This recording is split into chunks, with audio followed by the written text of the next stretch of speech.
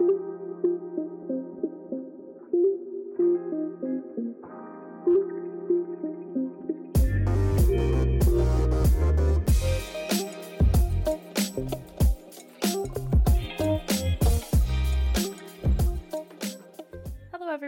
welcome to Reader's Digress, the podcast where we read nonfiction books so that you don't have to, unless you want to. I'm Kate.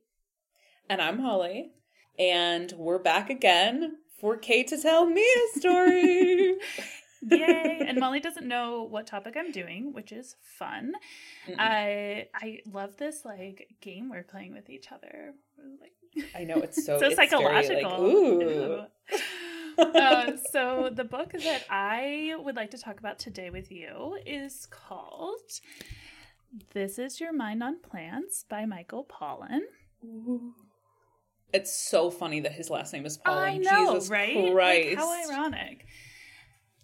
Wow, okay. And so I am going to make this shorter than a normal episode because Molly and I are still trying to get back on track to our originally promised schedule, which was once a month, which we have gravely failed at. And so... Listen, we were busy, barely living. Busy. Okay. We were busy living, but also being dead while we lived like zombies. Yes, absolutely. Working. Going on vacation for a little bit, but mostly working. So here we are back, trying to get back on track. So the way that this book is structured is that Michael Pollan takes on 3 different plant-based drugs. The first chapters are on opium, the second is caffeine, and the third is mescaline. So... Oh, I don't even know what that is. It's like peyote would be a pretty common occurrence of it. So, let me start with a summary because now I'm just talking aimlessly, and then we'll get into it. Okay. So, this is actually Michael Pollan's 8th book, which, whoa. Including the New York Times bestsellers How to Change Your Mind, The Omnivore's Dilemma, and In Defense of Food, which you may have heard of some of those books. I've never read any of his books previous to this. Yeah, I've definitely heard of Omnivore's Dilemma. Mm-hmm. Also, is he on a TV show now or something? Does he do... He might be. It wasn't in his bio, but that doesn't mean that don't worry about that. Yeah. Okay, cool. He's also a longtime contributor of the New York Times and teaches writing at Harvard and UC Berkeley. Ooh. Wow, what an accomplished guy. Fancy, jeez, show off. Michael. Overachiever. I bet you run at 5 a.m. too. I already hate him. I'm like, how dare you? He's writing a book about drugs. You're like, overachiever. Okay, sorry, continue. So, This Is Your Mind on Plants, which is the book I'm talking about today, explores the physical and psychoactive effects of 3 plant drugs: opium, which has been used as a painkiller since 3400 BC, caffeine, which obviously is typically found in coffee and tea, and most of the population is addicted to it, and mescaline, which is what makes peyote psychedelic. So Pollan takes a holistic and participatory approach to this book and writes about his own consumption or attempt of these plants, the effects on our bodies and why we crave them, and the ongoing debate over what constitutes a drug in different cultures and the wide-ranging implications of that label. Oh my god, this sounds so it was good. Very interesting. I will say I did not love the chapters on opium because he reused article that he actually wrote in 1997 for the opium chapters, which I think felt pretty disjointed when paired with the other recent writings. It felt like a time capsule. Weird. I was like, I don't... The perspective was just so different, you know? Yeah, of course. It's like technology was different. Yeah. So, yeah. You were wearing baggy jeans and a woven belt. We can't take you seriously from the 90s. So that is what was going on in the first chapter. So I'm actually only going to focus on the caffeine chapter today. And I felt like for this episode releasing in January, that is kind of perfect because it feels like a New Year's resolution, caffeinated, get shit done vibe. Yes. Also, if you're still with family and over New Year's or something, caffeine is a must for most people to deal with nieces and nephews, grandchildren that are all hyped up, etc. Yeah. Your cousin who won't stop talking, whatever. Yeah, exactly. The uncle who has terrible opinions, whom you must be nice to, tolerate. Unfortunately. Yeah. Yeah. And also, like, maybe other things will be necessary. And maybe other drugs. I mean, that's up to each to decide on their own. Maybe get several prescriptions and try all of them out. Maybe just, like, have a little bit of fun. Mm-hmm. There's this influencer that I look at their Instagram too often, and she was on Adderall for an ADHD diagnosis for a while, and she's recently decided to go off of it, and she's talking about, because she was like, I just feel kind of like disconnected and like numb when I'm on it, but she's like talking about coming off of it and being really tired and like having her appetite is coming back and like all these side effects, not that having an appetite is bad, but like, all these things. And I was just like, I don't know, maybe being numb is worth it. You're like, I don't know. That's what a lot of people want. Yeah. You're like, well, it is all the rage. I don't know. The kids these days. Anyway, just kidding.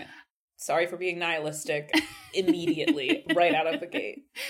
Not at all. I love it. Okay, so I would love to start with a question for you. So what is your relationship with caffeine? Oh, okay, so my relationship with caffeine is pretty, I would say, chill compared to the average American, or maybe average European, because those guys are addicted to everything. They're just like pounding espressos, like truly, and chain smoking, drinking espresso, which I admire. Yeah. Truly, I do. Okay, so I've been a coffee drinker since I was like early 20s, I would say. And I usually have 1 to 2 cups of coffee a day. I mean, I drink tea too, but coffee is my main thing.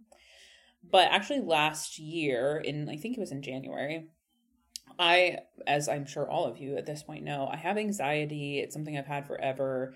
And I do have a lot of physical symptoms of it. So my hands will shake sometimes. And I get like occasional heart palpitations and like tightness in my chest. Just like bummer stuff.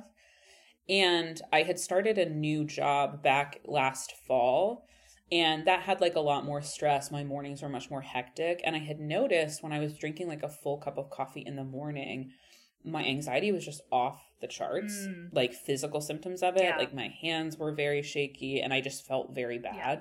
So in January last year, I actually switched to drinking decaf. Okay. Which I thought would be horrendous. Not... I thought it was actually going to kill me. I thought it was going to poison me. I thought it was going to put me in the ground. I thought it was going to euthanize me the first time it touched my lips. Not because, let me clarify. God. Let me clarify. Not because I am that addicted to caffeine and that I thought I would have like headaches and stuff, which some people will get when they go off caffeine. It was more just because I really like the taste of coffee, and I thought that decaf would really like put a damper on sacrifice it. Yeah. But maybe I have a terrible palate. That's definitely something you could argue, but I just didn't notice that much of a difference. Okay. Like it didn't bother me that much. And so for most of the year I drank decaf, and then when I would go like to a coffee shop, I would get like a split shot, which is getting half decaf, half regular. So this year I've actually had a lot less caffeine than I would have in the past. And now that I'm spending a lot of time at my boyfriend's, he drinks normal coffee. And so I am drinking a lot more caffeine now. But I've been noticing like I don't feel as bad with it. I think other things are less stressful in my life. Circumstances so I'm not changed, like, so yeah. But I still order, like, when I go to a coffee shop, like, I'll get a split shot. And at my house, I've just been buying decaf. So I'm now realizing that this is, like, the most boring thing I could possibly be talking about. It's like, so when I'm at my place, this is the kind of coffee I drink. Sundays with Mom. Anyway, so I'll stop. But that's pretty much, that's pretty much how I do things. I'm not a super substance addictive girl. Like, don't worry, I have my vices, but I just don't tend to feel like, I want to keep doing that, you know? Yeah, I think it's fair to say, like, obviously there's a physical reaction to caffeine no matter who you are, and there is a level of addiction, but I also think that there are some people who are maybe have like more addictive personalities than others, or maybe their body responds to it, especially like craving, than other people, stuff like that. So yeah, I definitely think that's the case. It kind of depends on a person to person basis. Yeah. What's your relationship to caffeine? My mom never let us drink soda growing up. So I still don't drink soda. Like occasionally I'll have like a Diet Coke or something, but you know, not something I go after often. And I have always hated the taste of coffee, so I have never been a coffee drinker. I've never actually drank a full cup of coffee in my life. Which makes me sound like not an adult. And for a very long time, I had a complex about it because I was like, if I don't drink coffee, I won't be an adult. I won't be a real person.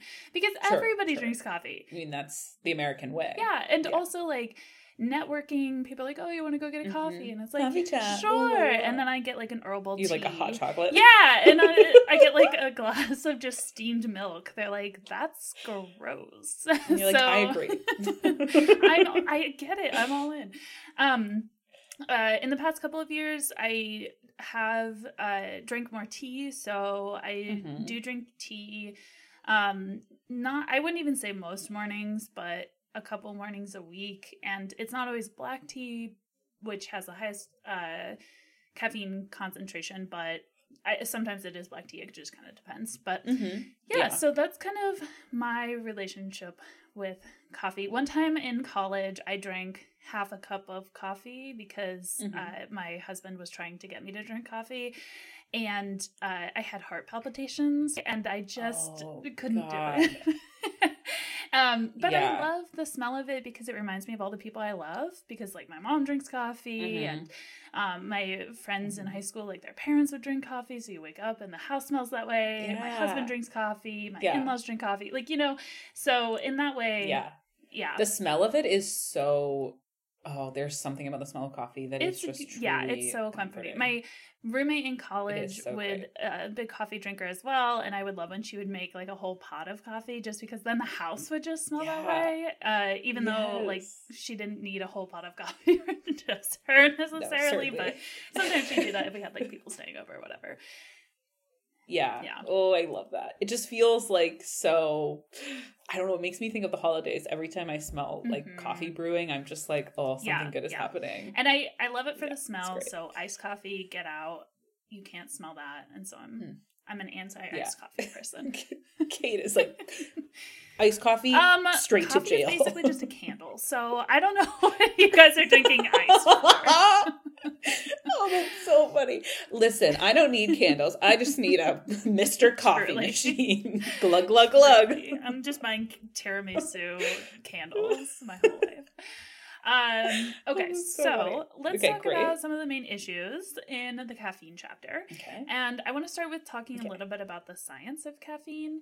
So caffeine is a drug. It increases memory and focus, alertness, obviously, attention, and even though it does not make you smarter, it does make you quicker. So your reactions are quicker, maybe you can respond to something quicker, and so in that way, it does improve performance from being quicker or faster to respond to something. Not emails, though. Never emails. No. I hope I found you well. Stop finding me! Stop finding me at all! I've been trying to hide from you so much. So it gives us energy by blocking the receptor in our central nervous system that induces sleep. Okay. So when you start to get tired, your brain sends sort of hypnotic and depressive signs to your brain that says, hey, buddy, it's time to go to bed. Oh. We're getting ready for bed. We're tired. We need to rest. And what caffeine does is, I know I just keep doing this with my hand. I'm just like flicking. It's reminding me, did you ever watch It's like flashing.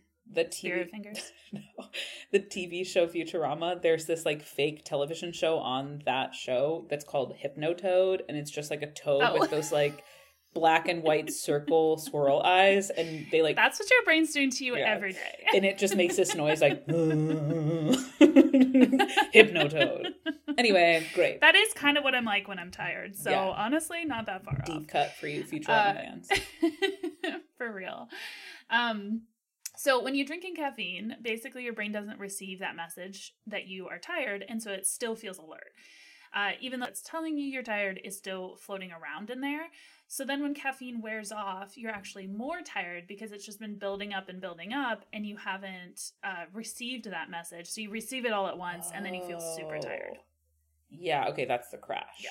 Wow, okay, cool. So that's also why caffeine messes with the quality of our sleep a little bit, which is vital to our health. The better sleep we get, the longer we live, blah, blah, blah. I think we know that, but who cares? Boring, longevity, blah, blah, blah. Also, if we never had to go to work, we would all get the best sleep because we could just sleep whatever hours we feel like.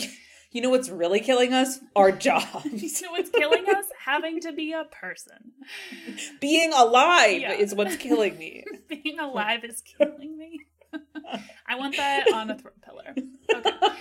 So I have a little pop quiz for you. So, oh God. Question. Okay, I'm ready. How long do you think caffeine is in our system? Is it multiple choice? I can make a multiple choice. No, let me just, oh shit, my mic.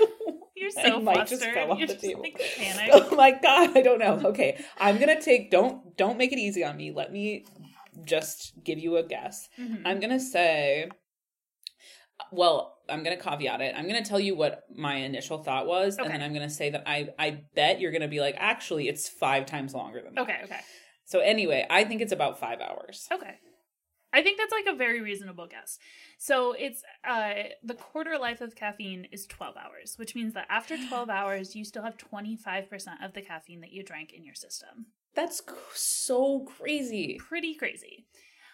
So in this book, Pollan actually decides that he's going to take a break from caffeine to better report on this. He wants to be like objective about the impacts that it's having on his life or whatever.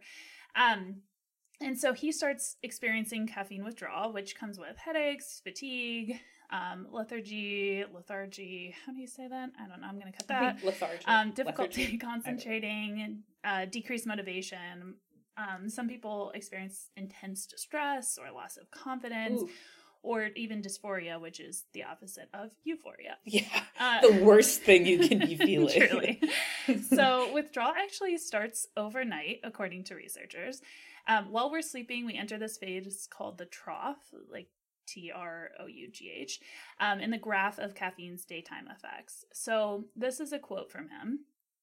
The first day's cup of tea or coffee acquires most of its power and its joy, not so much from its euphoric and stimulating properties, then from the fact that it is suppressing the emerging symptoms of withdrawal. So daily, caffeine proposes itself as the optimal solution to the problem that caffeine creates. Oh, that's so funny. It's so funny, like interesting from a science perspective. And I've often had my mom be like, how do you even exist without coffee in the morning?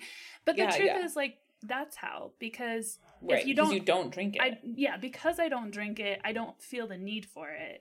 And therefore, like, there's no tie between those things. Yeah. And like you said, you drink caffeine in the form of tea, but even black tea has a lot less caffeine than coffee. Mm-hmm. So it just isn't affecting you as much. Yeah. Which is good, because obviously my heart cannot handle it. It's just going fucking nuts. That is good. Okay, so I want to get into the history of coffee, which, spoiler alert, is a bummer, because the history of any commodity is the history of exploitation. So exploitation. The worst. This is the exploitation corner. Buckle up. All right, everybody. You can fast forward. Listen to this on 2 times the speed if you have to. All right, so another pop quiz for you. When was coffee discovered, if you had to take a guess? Oh, let me think. I'm gonna say, oh my God, like 1100? Like BC one or AD? I don't even know what those things mean. Yeah, I Correct. Mean, no, it has to be earlier than that. Yes. Whatever you said got is correct. I don't know. It's probably been for like since the dawn of time. Like cavemen came out of caves and they were immediately like chewing coffee beans. Yeah. I don't know. I would say like in the way we think of it now, probably like the 1100s, like AD. Yeah. That's very close. So it was discovered in Ethiopia around AD 850. And oh my gosh, you're so Look smart. at me. I could teach writing at Harvard. Gold stars are all around. Coffee was discovered by a sheep herder in Ethiopia. Amazing. That's so, God, how iconic. And it spread to the Arab world next. In 1570, there were more than 600 coffee houses in Constantinople alone. It was huge in Islamic culture because it was an alternative to alcohol, which is forbidden in the Quran. So culturally, it made a lot of sense, why it spread, as well as just like, obviously human bodies like coffee and like caffeine. Yeah. It arrived in Europe in the 1600s, and coffee houses became huge in England, which meant that it became like a public meeting house that wasn't a tavern or a pub. And many of them came to have institutional identities. So like a lot of these coffee houses would be like, oh, that's the one where the merchants gather, or that's the one where the stock exchange, gathers. Okay, cool. Which is interesting.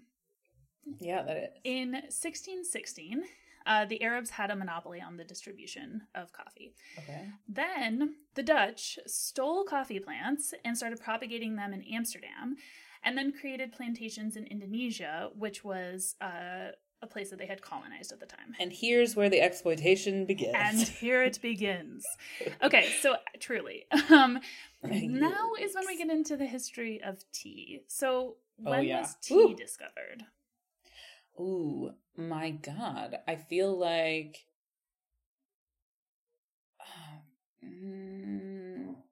I mean, if it...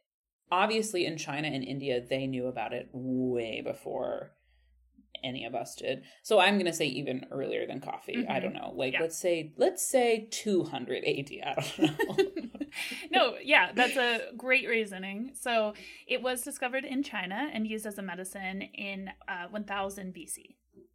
Okay. So significantly, younger, earlier, not necessarily in the concept or in the whole timeline of the earth, but yes, in human history, absolutely. So it was like an instrument of spiritual life in China, and then promoted as a health aid. So soon after the British East India Company began trading with China for tea, tea became the preferred beverage in Britain for caffeine. So it usurped coffee, and now everybody's drinking tea. That's so interesing. I wonder how that happened. I mean, it's still like that, I think, in England or London. For sure. Oh my God. Wherever this place is. I was trying to go bigger and I just kept going smaller. I'm like, London, and then I start naming neighborhoods inside London. Like, what the fuck? It's still that way on Broad Street. Wait, what? I'm such a lunatic. Anyway, keep going. Absolutely. So by 1800, it was consumed by virtually everyone. So they had a huge demand for tea now in England and needed a supplier. This causes England to run up a trade debt with China because they want the tea from China, and China doesn't want anything England produces because they're such a small country. You're like, you suck and you have bad things. Basically, right? Like, they're like, you're just a tiny island, basically. Like, you don't have anything to offer us. What can you... Yeah, we're just gonna... It's a debt. Like, we don't want anything from you. And then Britain is like, can we offer you slavery? Like, can we enslave your people? Just wait for it. Okay, so England determines it's cheaper for them to stop buying from China and turn India, which was its colony at the time, into a tea producer than to trade with China. So they stole... So in order to do this, they disguised themselves as Chinese and stole Chinese tea production secrets by going undercover. It just keeps getting worse. Then they seized land from peasant farmers in Assam where the tea was growing wild in India. And then they forced those farmers into servitude and forced them to become tea farmers for the British. But even though they were meeting the need for tea themselves, they still have this debt to repay to China because that didn't go away. So at the same time, they decided to produce opium in India. and smuggle it into China to get the Chinese addicted to opium. So, this is the start of the Opium Wars. By 1828, the opium trade was 16% of the British East India Company's revenue. Within 5 years, the East India Company was sending more than 5 million pounds of Indian opium to China per year. So, oh my God. A short while later, in 1839, the Chinese government was like, okay, this has got to stop. So they seized all opium dens, and they went in and they just like cleared everything out. The British were livid because this was how they were making money. And so they declared war. They forced treaty ports and took possession of Hong Kong. And Hong Kong was not released from British occupation, rule, however you want to say that, until 1997. What? Yeah. So the reason why Hong Kong has a lot more Western influence is because it was under British rule as like this treaty port. Yuck. And then, one more fun exploitation thing in here. Not fun at all, but one of the principal uses of sugar in Britain became tea because, it's very absorptive. And that drove the slave trade because 70% of the slave trade supported sugar production. Oh, yuck. So there's just all kinds of gross, terrible things going on. Oh my God. By the British. I'm just like flabbergasted. Okay, you know how much shit millennials have gotten for spending too much money on Starbucks? Oh my God. It's like, okay, at least we were never millions of dollars in debt to the Chinese government because of tea. At least we didn't get millions of people addicted to opium. Yeah. And then because we were that much in debt, but not us. Because of tea. Well, that's true. The Sacklers. Millennials didn't. More on that later. More to come on the opioid crisis later. That's so crazy though, that it's like, can you imagine being that much in debt because of a tea? Like, I know. So much in debt that you have to start slavery? That's so bad. Truly. Wow. Truly. Okay. Well, so that's the gross history behind it. Okay. I have one more section that I want to talk about, which is just about kind of the impact of tea and coffee on capitalism. Okay, which is love it. Always interesting. So this is a quote from Pollan, and he says, "Coffee and tea ushered in a shift in the mental weather, sharpening minds that had been fogged by alcohol, freeing people from the natural rhythms of the body and the sun, thus making possible whole new kinds of work and arguably new kinds of thought too." So alcohol was being consumed constantly in pre-coffee and pre-tea Europe, and even given to laborers. Those were the days. And even given to laborers on their breaks. Like, people are, like, working, and they're like, oh, just be drunk while you do it. That's fine. God. So Notre Dame was built by a bunch of winos. A bunch of drunkards. Basically. Yeah, no wonder people had to be, like, bricked into the walls. Yeah. They were just, like, falling. There were so many... I think there are a lot of historians that believe that the switch from alcohol, which clouds your mind, to caffeine, which, number one, was boiled in coffee and tea, so it was safer than drinking the water if it had cholera. And number two, cleared your mind and made you more vigilant and alert. Actually kind of spurred... Industrial Revolution? Yeah, spurred the Renaissance and the Industrial Revolution. That's so crazy. Just fascinating. The Dark Ages takes on a whole new meaning when you think about the fact that they were just drinking cholera beer. And oh my God. Although now, if you think about it with coffee, it's like they went from just being like drunk and maybe having like cholera all the time to like shitting their pants constantly, because that's what coffee makes you do. So it's like actually I think he talks about that like a lot of people suffered from constipation because they weren't like drinking water, and so the diuretic was actually a positive for them. Like, they could finally go to the bathroom. That is so gross. Oh my God. And okay, incredible. Anyway, delightful. Okay, yeah. So well, thanks caffeine. So the most important contribution caffeine made on work in capitalism was that people could work any hours. They were liberated from the fixed rhythms of their bodies and of the sun. One of the first American employers to seize on the power of coffee was actually the Union Army. And they withheld caffeine from the South, which took a huge toll on morale. And they also sent home like several pounds of coffee per week to the Union Army battalions, or however they would separate that. I don't know. So that they were super caffeinated, which is fascinating. That's so crazy. Yeah. Well, that's good. Yeah. And then in the 1950s, that's when it brought about this like idea of a coffee break, which we still understand about working today. There was a clothing factory where women were on looms and they were doing this kind of experiment where women were on the looms, and when they were provided with coffee on 2 15-minute breaks, it vastly improved their performance compared to not having the coffee breaks. So then employers started offering coffee for free because they knew that it helped performance and it was helpful for them.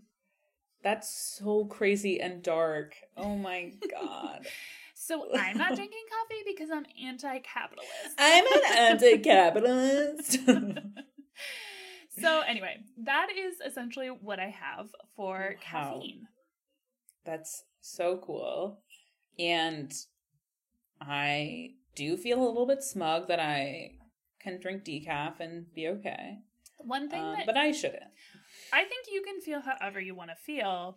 One thing that Pollen points out in the book is that you still get all of the benefits of drinking coffee when you drink decaf, which is to say like the antioxidants and some of the positive nutrients from coffee.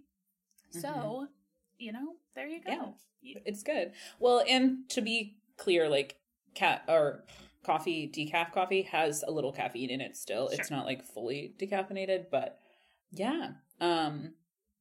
That's good. I was just glad that when I switched to decaf, I didn't get like terrible caffeine withdrawal. Yeah. Probably because there was like a little bit of caffeine, so it just like kept me from feeling that way. But yeah, that I did like once in grad school stop drinking caffeine altogether just to see if I could do it. And I did get like a pretty terrible headache. But it's just like one of those things where I don't care if I'm addicted to it. You know? There aren't, I guess sleep scientists would say otherwise, but we're not talking about them right now. But whatever. But for the most part, I think he kind of mentions that like drinking morning coffee is a positive thing for like the vast majority of people.